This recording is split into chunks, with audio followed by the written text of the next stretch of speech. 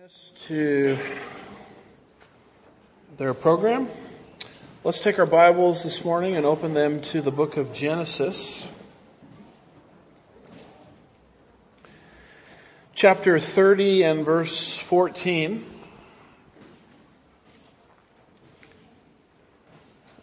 The title of our message this morning is Jacob's Dozen, Part 3. Will there be a part 4? I'm hoping not, but it's God's call, right? This is a section of scripture that most people just say, what is going on here? Let me find the book of Romans where I'm comfortable.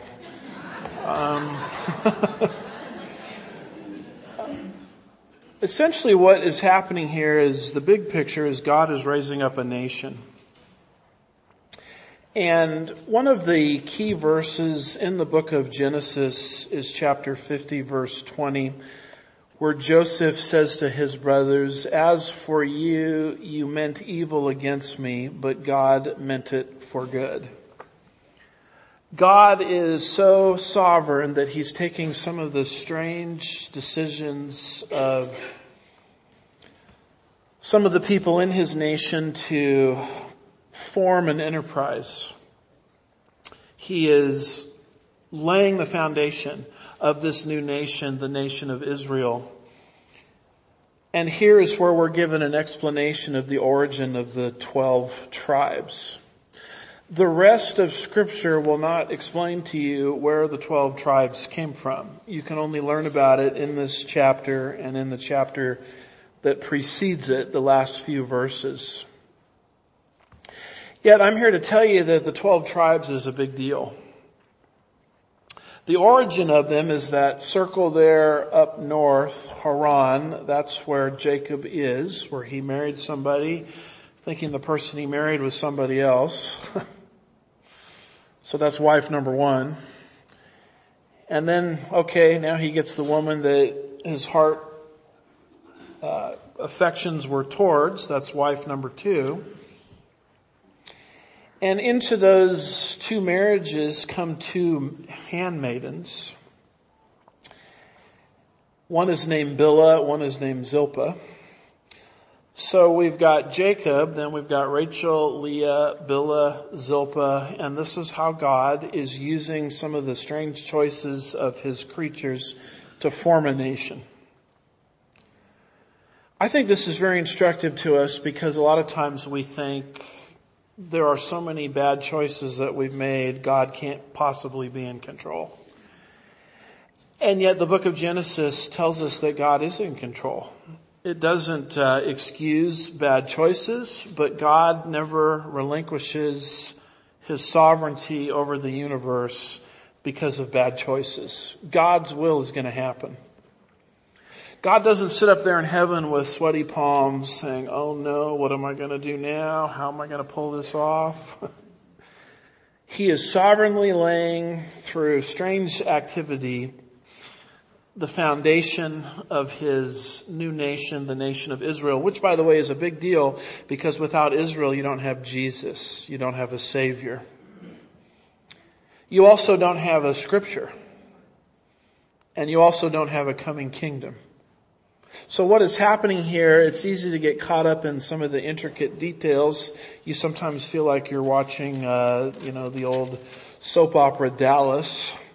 Not that I'm recommending that from this pulpit, but you feel like you're watching something like that. And yet what is actually happening behind the scenes is God is at work building a nation. Without the book of Genesis, we would have no knowledge of the beginnings. And one of the great beginnings that God is doing here is the last bullet point on the right, Israel. Where did Israel come from? Only here do we have an explanation. Why is it that these 12 tribes are so significant? Well, Revelation 7 says they're going to evangelize the whole world one day. Matthew 19 verse 28 says that they will have a prominent role in the 1,000-year reign of Christ. In fact, Jesus said to the disciples, "You who have followed me at the regeneration of all things will sit on 12 thrones governing the 12 tribes of Israel." And in fact, suspended over planet Earth right now is the New Jerusalem. It's not going to come to this earth. It's going to come to a new earth.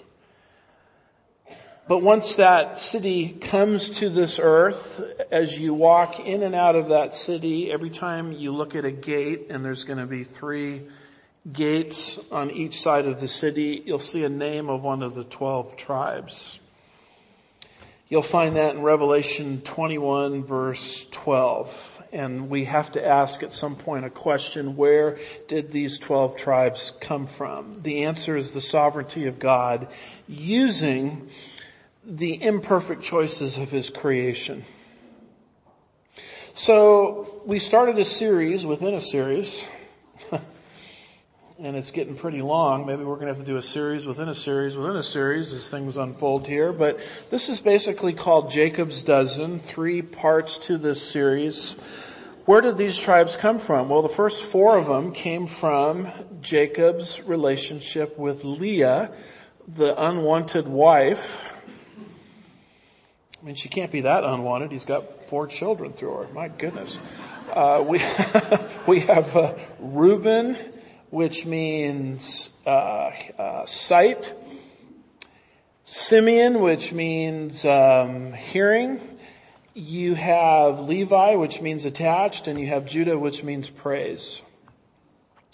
And then we saw that Rachel sort of got jealous and said, I can't get pregnant, but take my handmaiden Bilhah. So Jacob says, okay, I'll do that. So from that relationship comes Dan, verse 6 of Genesis 30, which means judge. And from that relationship comes Naphtali, which means wrestle. And then Leah sees what's happening there, and she says, well, take my handmaid, Zilpah. From that relationship comes Gad, verse 11, which means fortune, and Asher, verse 13, which means happy or happiness. And here we go. The plot thickens.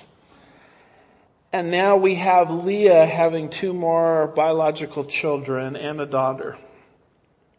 And that daughter is very important for reasons I'm going to explain. Leah's 2 sons and a daughter. And we have something happening here with mandrakes. So notice, if you will, Genesis chapter 30 and verse 14. It says, now in the days of the wheat harvest, Reuben, now that would be the firstborn of Leah, went and found mandrakes in the field and brought them to his mother Leah. Then Rachel said to Leah, please give me some of your mandrakes. So Reuben goes out, firstborn of Leah. He picks these entities in the field called mandrakes, Leah's firstborn son, and gives them to Leah. Now, what in the world are mandrakes? And when I explain it, some of you are going to be saying, how do I get some of those? You'll find mandrakes mentioned in the Song of Solomon, chapter 7, verse 13. It says, the mandrakes, Song of Solomon, as you know, is a love story. The mandrakes have given forth fragrance, and over our doors are all choices of fruits, both new and old, which I have saved up for you, my beloved. They're basically designed by God to stimulate the sexual desire. The common name for them is an aphrodisiac. And it's much easier reading what Arnold says about him than me having to explain all this. So that's why I quote these long verses here, or sections of commentaries. I don't want to be the birds and the bees speech guy, so I'll let Arnold do it. And it says, Leah again begins to bear children, with verses 14 through 16 giving the background concerning the mandrakes. Verse 14a records Reuben's gift. The timing was Reuben went out in the days of the wheat harvest, which would make it around the months of May and June. The result was, and found mandrakes in the field. In Hebrew, the word for mandrakes is dudaim, literally meaning love apples. These are berries that have white and reddish blossoms and a yellow fruit similar to small apples. It is mentioned in the Song of Solomon, chapter 7, verse 13, a verse we just read, and was considered an aphrodisiac, and therefore the Hebrew word root is the same as the Hebrew word for lover, based on it, in other words, the mandrakes being a sexual stimulant. You look at the second part of verse 14 and you see here Rachel making a request of Leah, who now has these mandrakes. Then Rachel said to Leah, "Please give me some of your son's mandrakes." Why would she want the mandrakes? So Jacob would impregnate Rachel. Rachel, of course, had no children of her own body at this particular time. She, of course, had 2 children legally through Bilhah, but the children were not her own biologically, they were only her own legally, and she wanted children of her own. And Leah is not having it, because if you look at verse 15, you see Leah's refusal. But she, that's Leah, said to her, that's Rachel, "Is it a small matter for you to take my husband? And would you also take my son's mandrakes?" Translation, why should I improve your love life with Jacob? I'm the one that loved Jacob. I'm the one that got him first. Now, of course, that was by way of deception. And there's this resentment in Leah that Jacob loved Rachel rather than Leah. So why should I help you? Why should I improve your love life? Why should I, Leah, improve your love life when you are already chosen by my husband Jacob over me? So it's very interesting here that Rachel makes a resignation. Verse 15, so Rachel said, "Therefore he may," that's Jacob, "may lie with you tonight in return for your son's mandrakes." Now, folks, this is an example of what we call descriptive literature and not prescriptive literature. This is not here to tell us how to act within marriage. I'm sorry to disappoint everybody's sin nature. The Bible teaches monogamy, one man for one woman for one life. This is not saying this is how it should be done. This is saying this is what happened. And although the circumstances were less than perfect, God still used this to raise up the 12 tribes, which, as I explained a little earlier, are very significant in the outworking of God's purposes. Rachel wanted biological children badly. So you can take my husband for tonight in exchange for these mandrakes. Jacob will lie with Leah tonight on account of you giving me this aphrodisiac, which I think is going to allow me to become pregnant. Less than perfect circumstances, but God is at work. And that's exactly how to look at your life. All of us come from circumstances that are less than perfect. There's hurt feelings, there's hurt words, there's choices that we bear the consequence of. Sometimes they're not even our choices, they're someone else's choices. And if you're not careful with that, you'll start to think that your life doesn't matter. Your life is insignificant. After all, I come from, people say, a dysfunctional family. Well, let me let you in on a little secret here. Every family is dysfunctional. It's just a matter of degree, how dysfunctional they are. We all come from, quote, dysfunctional backgrounds, close quote. What God intends for evil, or what man intends for evil, God can very easily turn around for good. So if you come from less than perfect circumstances, which includes all of us, don't lose heart in that, because God is in the business of taking messy situations and turning them around into eternal realities, which is what he's doing here with these 12 tribes. So this union now takes place sexually between Jacob and Leah, verse 16. When Jacob came in from the field, and in the evening, then Leah went out to meet him and said, "You must come in to me, for I have surely hired," notice that word hired you with my son's mandrakes. So he lay with her that night. Jacob normally slept with Rachel, whom he loved.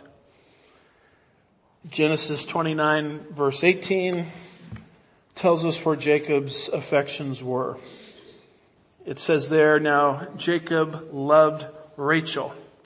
Genesis 29:20 tells us where Jacob's affections were, because it talks there about his love for her. That would be Rachel. So Jacob normally slept with Rachel, but not tonight.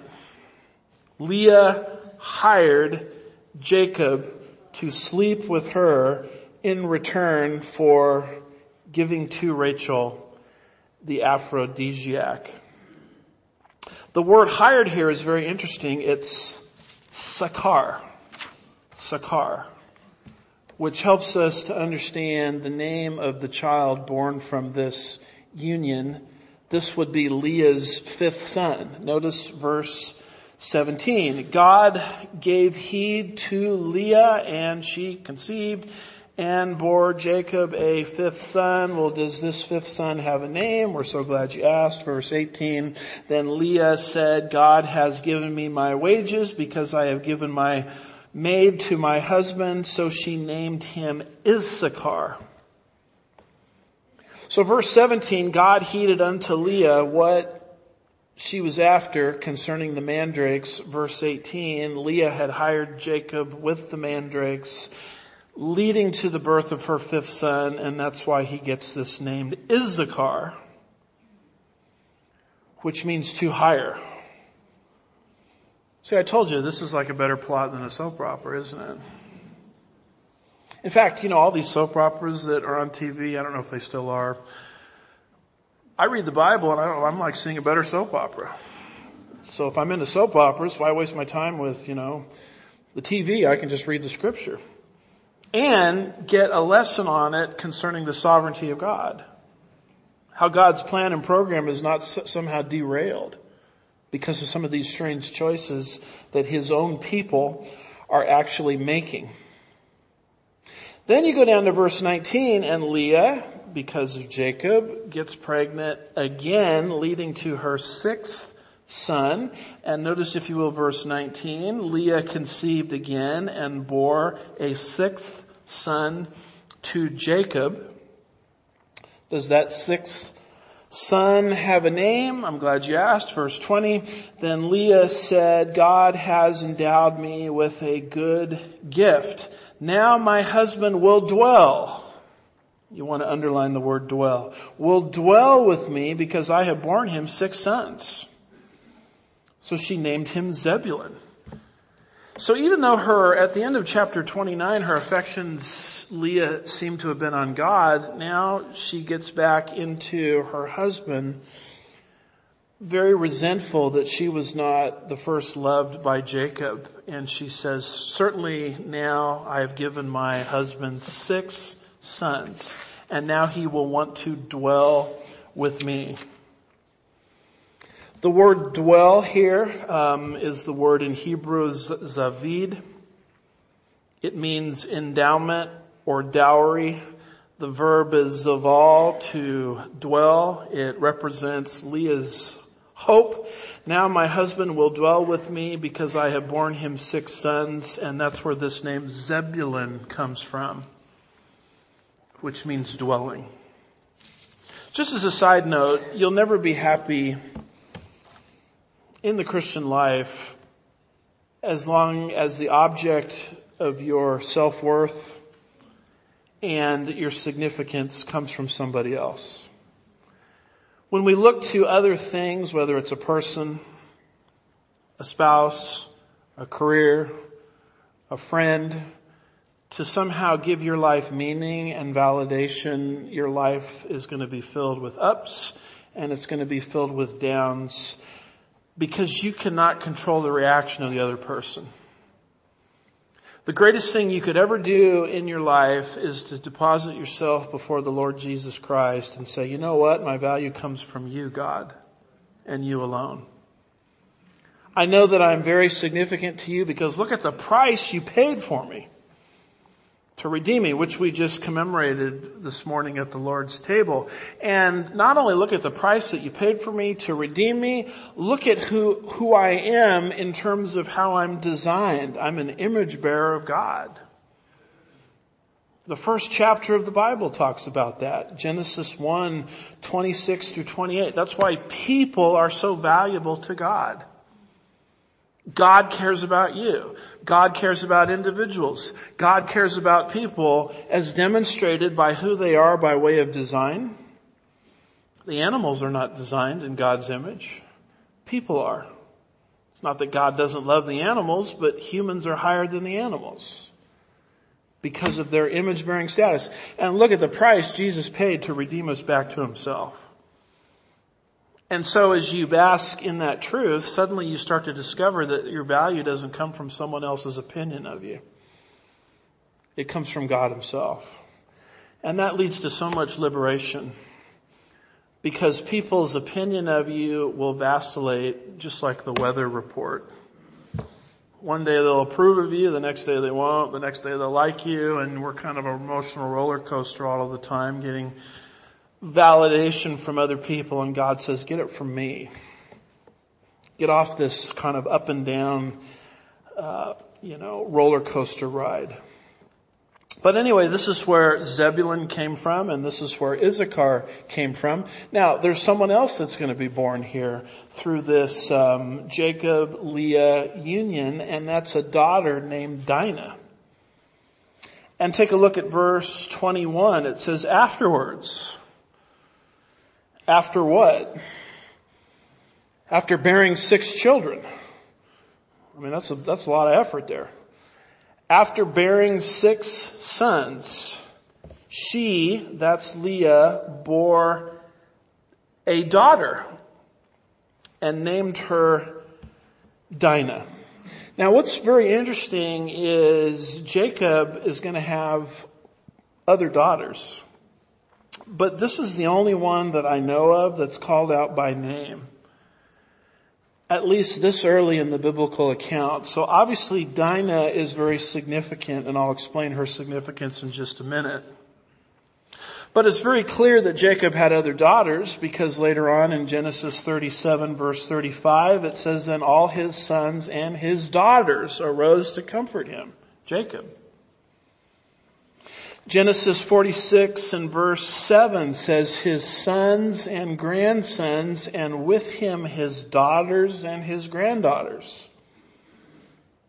Genesis 46 verse 15. These are the sons of Leah whom she bore to Jacob in Haran with his daughter Dinah.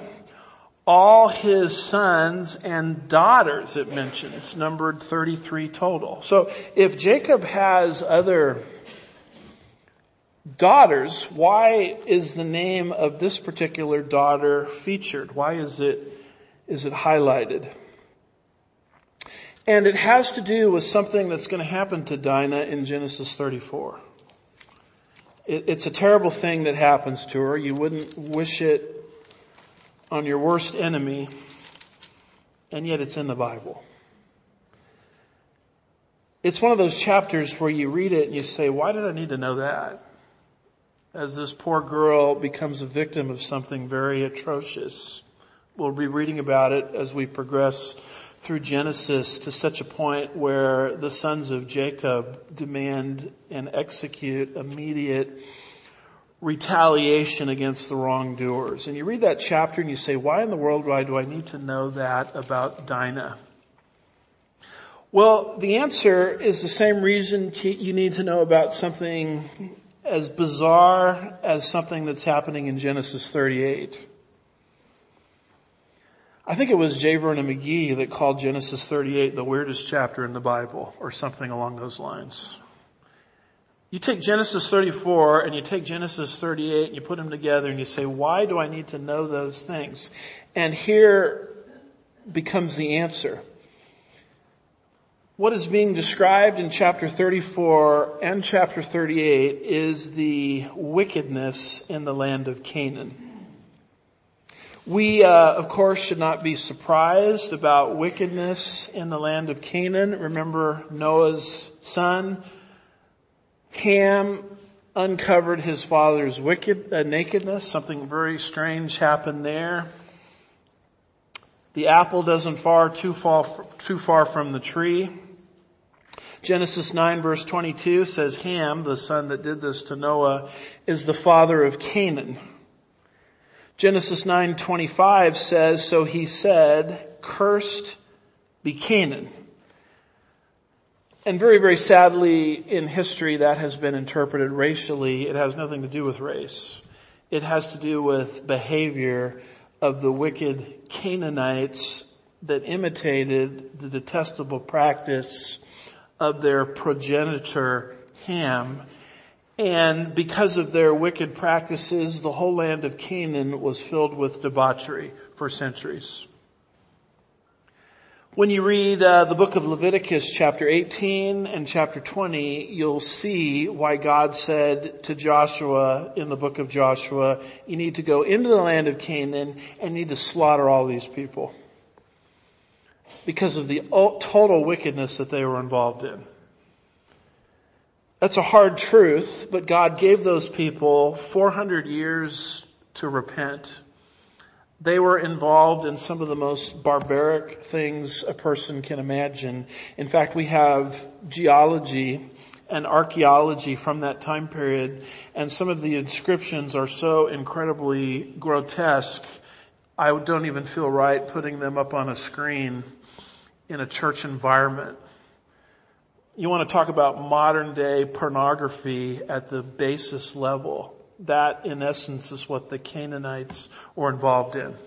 They were involved in homosexuality, lesbianism, and that's the lighter things that they were involved in. They were heavily involved in incest. They were heavily involved in child sacrifice. In fact, I hate to say it, but it kind of sounds like the front pages of our newspaper as our own nation is falling apart at the seams morally. You want to know what the problem with the United States of America is. It's not tax policy. It's not what party gets control of the White House. Those things are important. But God in His Word, Proverbs 14 verse 34 says righteousness exalts a nation. You want to see America come back? Everybody's talking about make America great again. I'm always trying to figure out what made us great to begin with. If you're trying to make us great again, I guess we're concluding we were great at some point. And the answer is not in the perfection of our culture. There's imperfections everywhere. It's in the idea that there was a Judeo-Christian ethic that people recognized. And when others kind of slipped away from that, you could see the slippage because there was a standard. The truth of the matter today is we don't have a standard. The standard has been obliterated. And so when a culture reaches that level, it's ripe for judgment.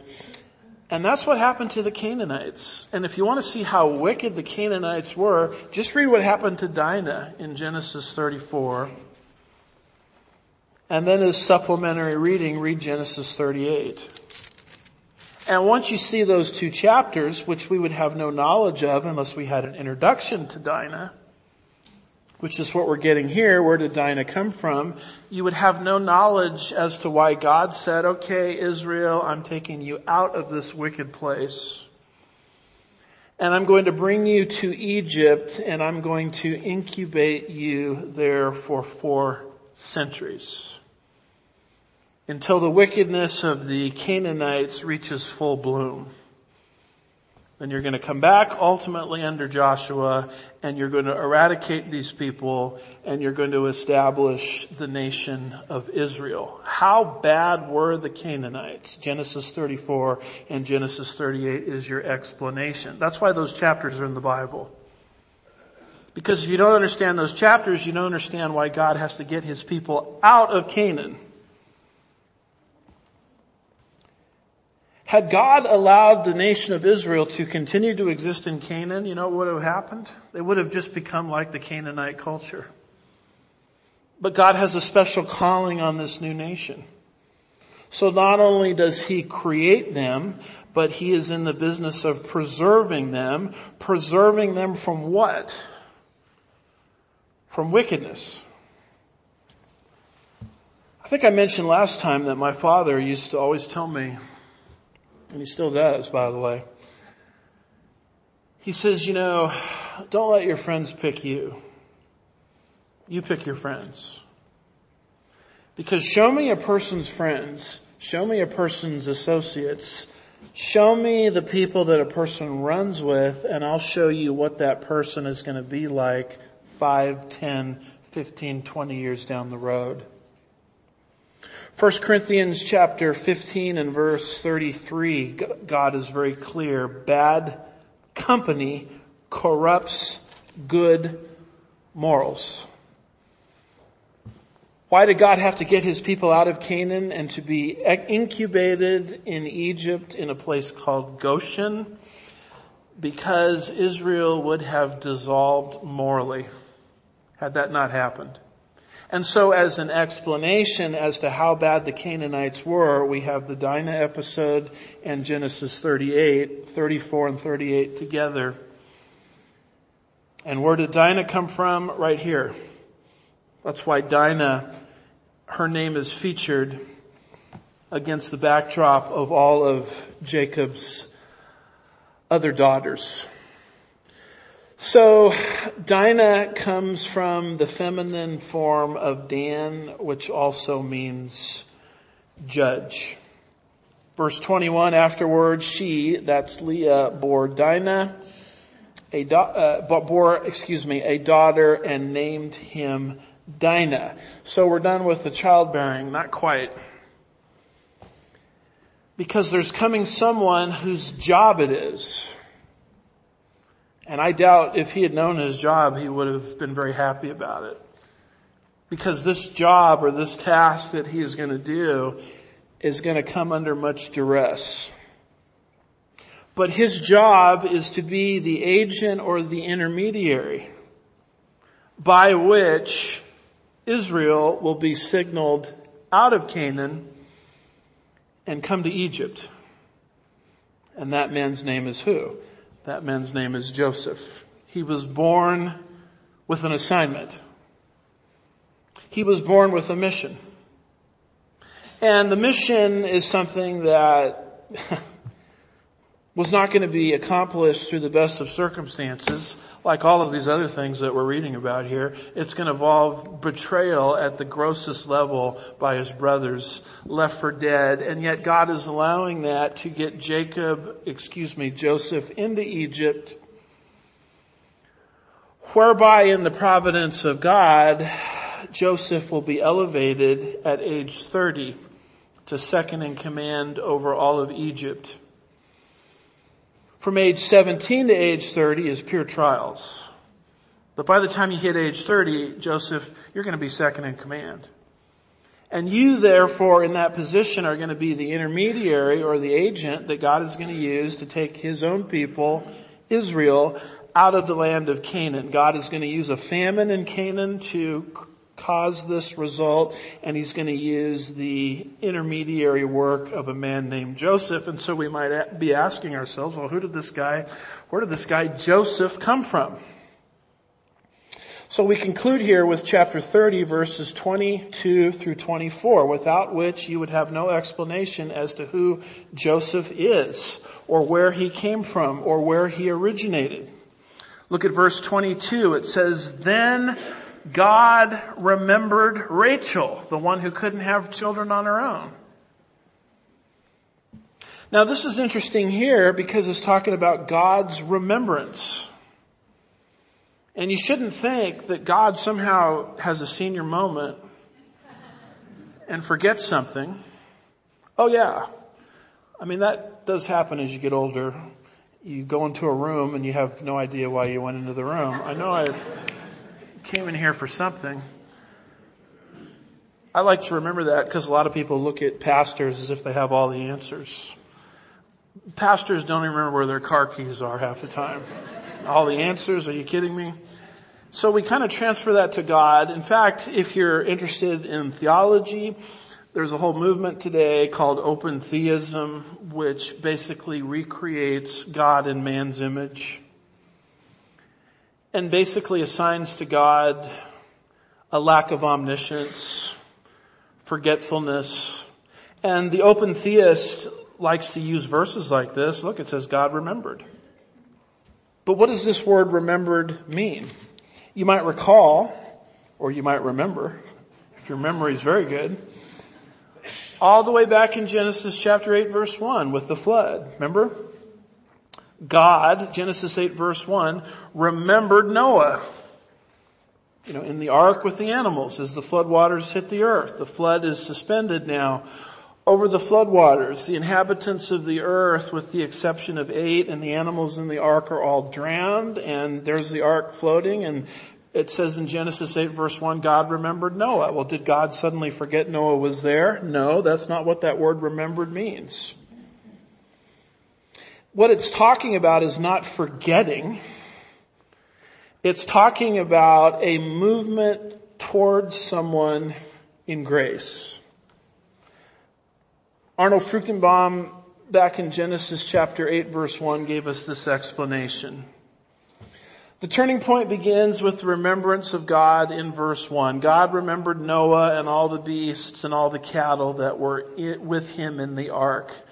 The word remember does not mean remember in the sense that God temporarily forgot about the ark and its inhabitants.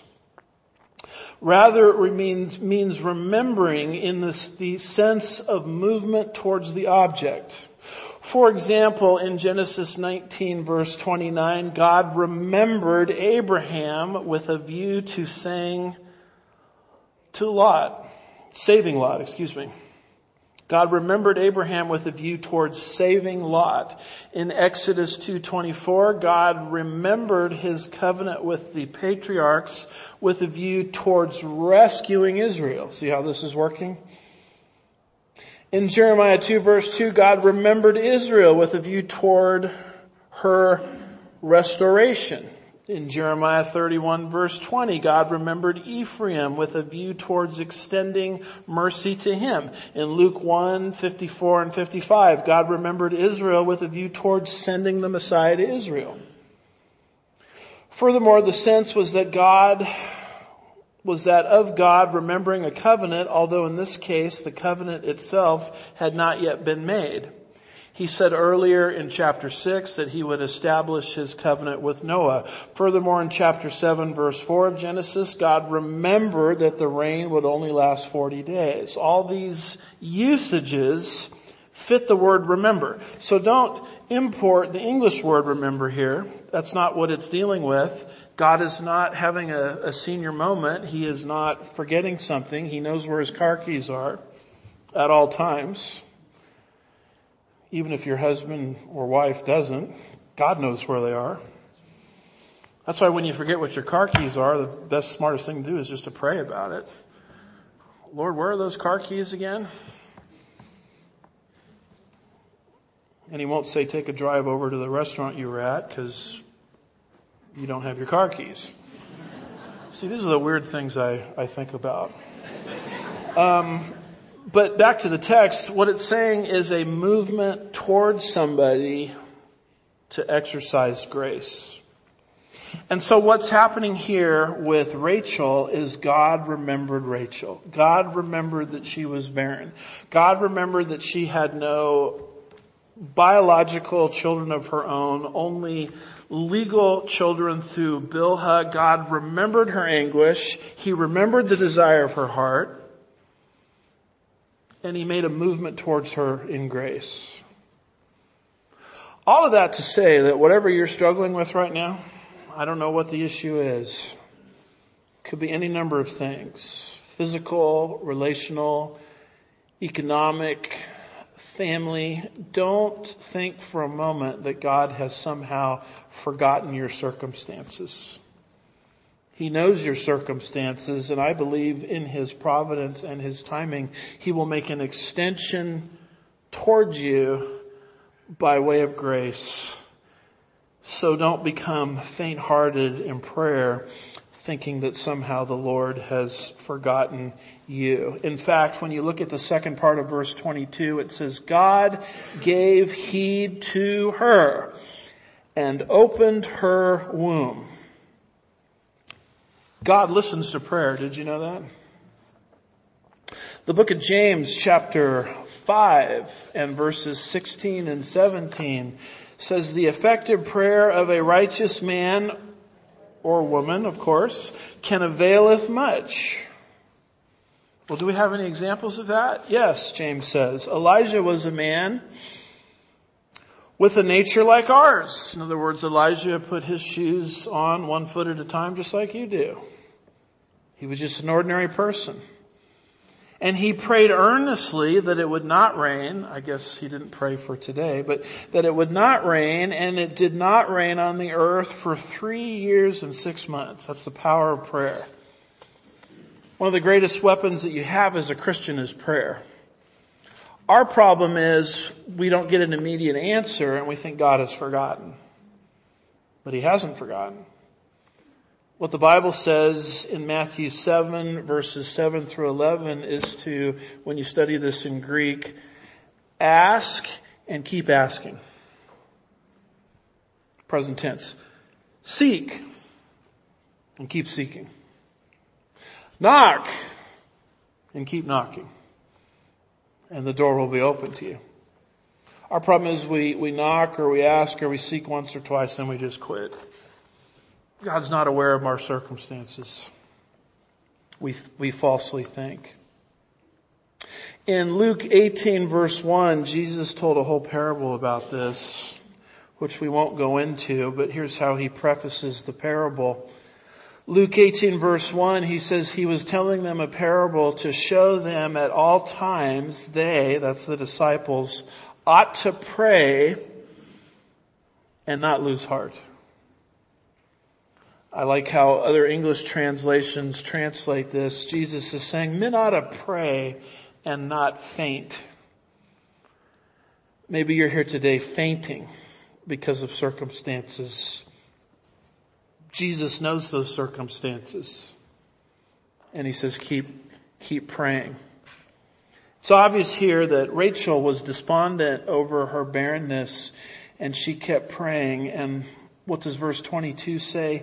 God gave heed to her and opened her womb. And not only is she going to get a child here, she's going to get a really important child.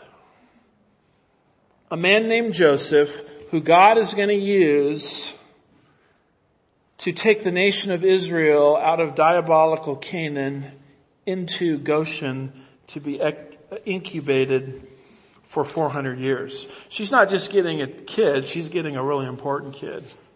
All of these children are important. I mean, they have massive destinies to fulfill in God. But Rachel, because of her persistence in prayer, is not just getting a child here, she's getting a very special child. And so now we have the birth of Rachel's first natural son. The other children, as important as they are, were her legal children, but not her children from her own womb. Look, if you will, at verse 23. So she conceived and bore a son. Now notice this, that this conception did not come from the mandrakes. See that? She wanted the mandrakes because she thought the mandrakes were the solution to her problem. But the mandrakes, or lack thereof, or the acquisition of, was not her problem, was not her solution. Her solution was in who? Was in God. It was the Lord who had providentially, and why He did this, I don't know if we're given the exact answer, not allowed her to bore children right out of the gate. Her sister had 6 and a daughter. And here I am, I'm the one that's loved. I don't have any. The mandrakes will fix my problem. No, God will. And I would just encourage you today, with whatever issue it is you're wrestling with, don't look to some kind of human solution. Some sort of manipulation, some sort of scheming that you watch on a soap opera. People are manipulating and scheming all of the time about all kinds of things. Look to God. God is your answer. I like Proverbs 21 verse 31. By the way, just because I like it, that means nothing. It's in the Bible. Proverbs 21 verse 31 says, "The horse is prepared for the day of battle, but the victory belongs to the Lord." It's not the horse that's going to deliver you. God can use the horse, but the victory belongs to the Lord. It's not the mandrakes that are going to solve your problem. It's the providential sovereignty of God moving His hand in history, because now He is moving in grace towards Rachel, never, ever, ever having forgotten Rachel's cry of her heart. And this child is born, and she gives him a name. And you see that there in the second half of verse 23. "So she conceived and bore a son." You look at the second half of verse 23 and it says, with the name, "And God has taken away my reproach." The reproach of barrenness. I'm not here to say that anyone that's struggling with this is somehow under reproach, but in this culture it was humiliating. It was absolutely humiliating for a woman not being able to conceive, particularly when your sister, who, by the way, you're sharing a husband with, wow, has 6 kids. You want to talk about family tension? We got it brewing right here in the Word of God. And yet God is using family tension to advance His sovereign purposes. I mean, that should cause your heart to rejoice. God can take your imperfect circumstances, whatever they are, and use them to advance His purposes. That's what the whole book of Genesis is about. This is not light stuff that's happening here. A nation is being developed. The foundation for the nation is being orchestrated by the sovereign hand of God in the midst of imperfect people with imperfect choices. Our solution isn't people, it's God. Let's look to the Lord. God has taken away the reproach of my barrenness. Now the word taken away my reproach is the word Asaph in Hebrew, where we get the word what? Joseph. Kind of sounds the same. Asaph, taken away. Joseph. This is where Joseph's name came from. There's another slight nuance to it, verse 24. "So she named him." Could you imagine how happy she was to be naming children from her own womb and not the womb of somebody else? She named the children that came from Bilhah. Now she's naming her own baby that came from her own body. She named him Joseph, saying, "May the Lord give me another son." So Joseph comes from Yosef, which combines Asaph, taken away, with addition. You take the Hebrew word add another son, combine it with the word taken away, as in taken away a reproach, and that's where this name Joseph comes from. Because she prays, "I want another one, Lord." It's expressing her hope. You gave me one, how about 2? What's interesting is Rachel's desire for a second is going to be added, not here, but in Genesis 35. And she actually dies giving birth to the second, Benjamin. Genesis 35, 18 and 19, it says it came about as her soul was departing, for she died. That, by the way, is what happens when you die. There's a separation between the material and the immaterial. The body and the soul, or the psyche, which is designed to live forever. The two separate. If you're a Christian, your soul goes right into the presence of who? The Lord. Absent from the body is to be what? Present with the Lord. Boy, since COVID, we're really afraid of everything, aren't we? We're afraid of death. America is afraid of death. We have a culture of health and beauty. Don't talk about getting old. Don't talk about death. I'm afraid of that. Paul says, are you kidding me? Absent from the body is to be present with the Lord. In fact, he says for me to live is Christ, to die is gain. You don't have to be afraid as a Christian of death. In fact, if you as a Christian are afraid to die, you're living beneath your privileges. You're living beneath your promises. Death is a reality. I mean, if we are not the raptured generation, I hope and pray we are, can't promise it, every person in here will die. And yet, there's a biblical understanding to death as we're related by way of faith to Jesus. We don't look at death the way the world does. COVID is terrible. You know, you could die. That's what they kept saying. You could die.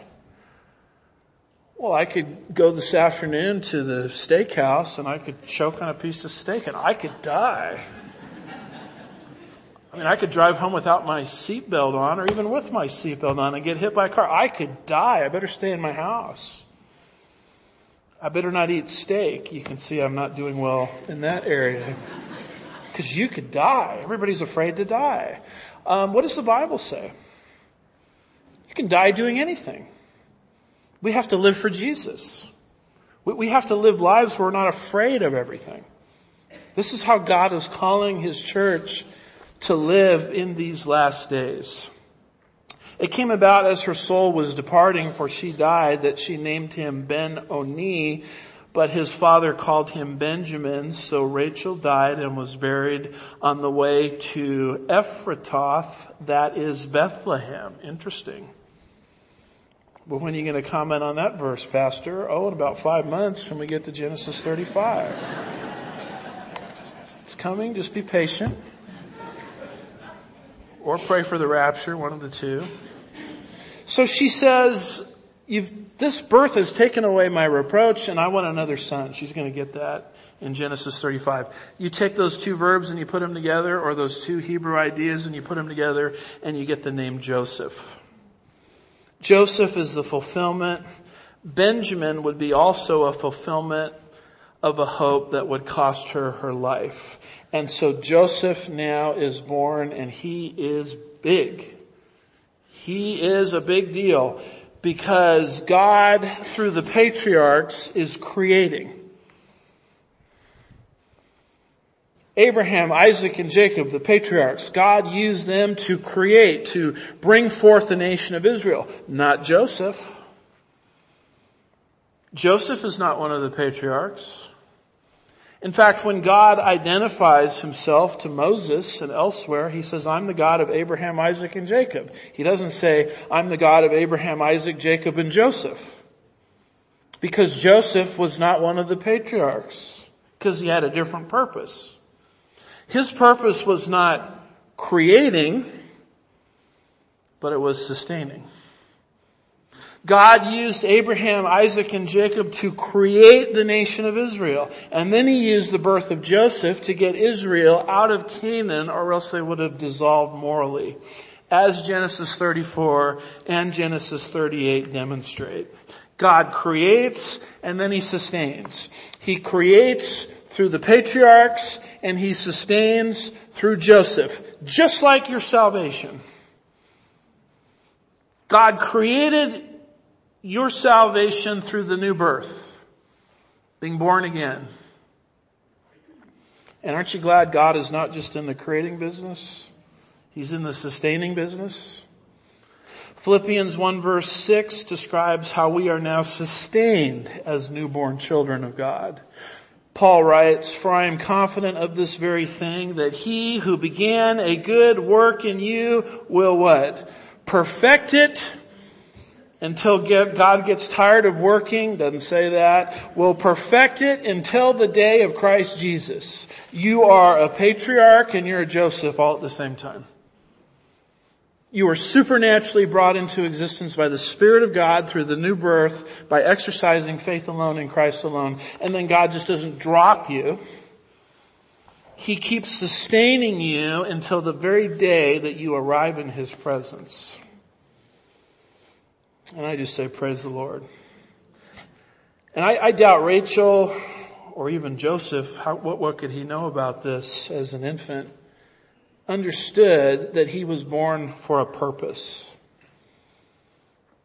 This whole thing looks accidental, but it's not. This man has a purpose. This man has a calling. The calling is just as real as the calling that was placed on Abraham, Isaac, and Jacob. It's just not a creation calling. It's a sustaining calling. And I'm here to tell you, folks, and I've had a difficult time, sometimes even in my own life, accepting this. But if you're in Christ, there is an absolute calling on your life to do something.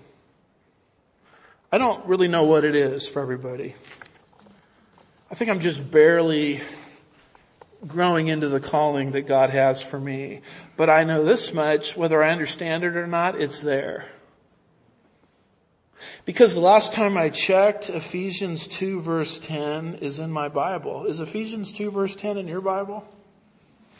Well, yeah, verse 10, but I don't really like that verse. I like Ephesians 2, 8, and 9. That's where we're comfortable in Ephesians 2, 8, and 9, right? Why are we comfortable in Ephesians 2, 8, and 9? Because we're living post-Reformation. And we've been spending so much time, rightfully so, by the way, defending the doctrine of salvation by faith alone in Christ alone without works. And we ought to fight that one and defend it. We've been fighting that for the last 5 centuries, post-Protestant Reformation. We've been so busy fighting that battle that we've forgotten that verse 10 comes after verses 8 and 9. We all know verses 8 and 9. For by grace, you could probably say them by heart. For by grace you have been saved through faith. That is not of yourselves. It is the gift of God, not as a result of works, so that no one will boast. Amen. Close the Bible. But no, there's a verse 10. What does verse 10 say? For we are His workmanship, created in Christ Jesus, Abraham, Isaac, Jacob, creation. For we are His workmanship, created in Christ Jesus for good works. I'm not saved by good works, but I'm certainly saved unto good works. Joseph was brought into the world for a work that he had to grow into. For we are His workmanship, created in Christ Jesus for good works. Look at this. Which God prepared beforehand that we should walk in them. Before Joseph was even born, God said, here's a good work you're going to do, Joseph. It's not going to be a lot of fun, at least at the beginning. But you're the guy that's going to bring Israel out of Canaan into Egypt. You're the guy. I'm not going to use you to create Israel. I'm going to use you to preserve Israel. And so Joseph is going through his own life as all of these things are happening to him, gradually figuring out why he exists. And that's your life. That's my life. We're born for a purpose, born for a reason, born at a particular time in history. Think of all of the eras in history in which you could be born, but God allowed you to be born in this generation. Why would God do that? Because He has a purpose for you of some sort in this generation. And so I think it's time, folks, we get on our faces before God and ask the most fundamental question a human being could ask. I've asked God a lot lately this. It's part of my prayer life. Lord, you've given me so much. Why am I here? I mean, you look back at my life and you see God working different ways, blessings He's given me. At some point you have to ask yourself, why has all this stuff come my direction? You should be asking that about your own life because you're blessed unto God as well. Why am I here? Why do I exist? By the way, the public school classroom will give you no answer to this. They'll tell you you're a biological accident. You're only going to get it from the Lord. And I would just exhort you in your prayer time this week to start that and ask yourself, God, why am I here? Joseph was born to get Israel out of Canaan into the Nile Delta area to incubate Israel for 400 years. Well, who's going to bring Israel out of Egypt? That's not your purpose, Joseph. That's someone else's purpose. You don't know his name, but his name's Moses. And Moses says to the Lord, well, Lord, who is going to take us into the Canaan conquest? That's not your purpose, Moses. That's someone else's purpose. That's Joshua's purpose. And Joshua says, boy, it's really bad here. Who's going to minister to God's people during the 70-year captivity? That's not your purpose, Joshua. That's Daniel's purpose. And then Daniel says, well, Lord, who's going to die on the cross for the sins of the world? That's not your purpose, Daniel.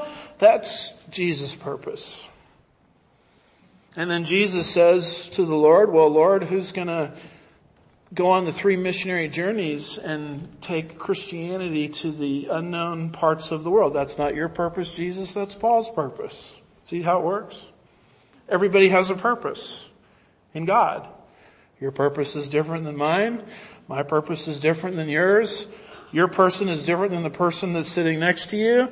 The person sitting next to you has a different purpose than you. It's kind of exciting when you think about it. I think I'm going to press into God. And rather than keep up with the Joneses, asking, what do you want to do with me, Lord? And that's the birth of Joseph. So here's what the whole picture looks like. We're really getting ready to wrap up, I promise. Through Leah is going to come Reuben, Simeon, Levi, Judah, Issachar, Zebulun. Through Zilpah is going to come Gad and Asher. Through Rachel is going to come Joseph and Benjamin, Benjamin being born later, and through Bilhah is going to come Dan and Naphtali. Reuben sight, Simeon hearing, Levi attached, Judah praise, Issachar hire, Zebulun dwelling, Gad fortune, Asher happiness, Joseph my reproach has been removed, Benjamin will study down the road, Dan judge, Naphtali wrestle, and there you have it. The beginning of the 12 tribes of Israel. Let's pray. Father, we're grateful for the start that the nation received. We're also grateful for people that may be listening online that may not know you personally, that want to understand why they are here and what their purpose is. We just invite anybody within the sound of my voice, as the Spirit convicts them, to place their personal faith in Jesus so that they can be related to you by way of faith. And as they enter into that relationship, might discover the purpose for which they were born. I pray that many, many people within the sound of my voice would be placing their faith in Jesus as I speak. Those that have confusion on it, I do pray, Lord, that you would make them aware through the sound of my voice that I'm available after the service to talk. We'll be careful to give you all the praise and the glory. We ask these things in Jesus' name. And God's people said,